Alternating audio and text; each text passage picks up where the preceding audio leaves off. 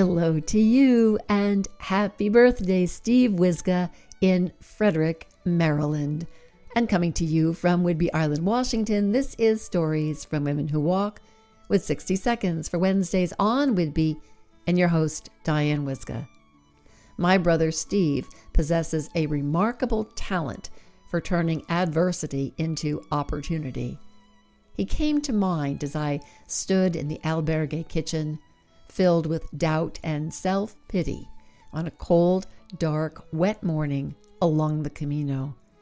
Having fallen ill due to the close quarters in 40-bed pilgrim dorms, I also had limited foul-weather gear, a meager breakfast of hot water, and a black mood as I contemplated my next move.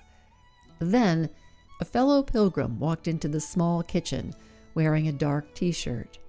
In that moment, I recalled a favorite quote. In life, many things will catch your eye, but few will catch your heart.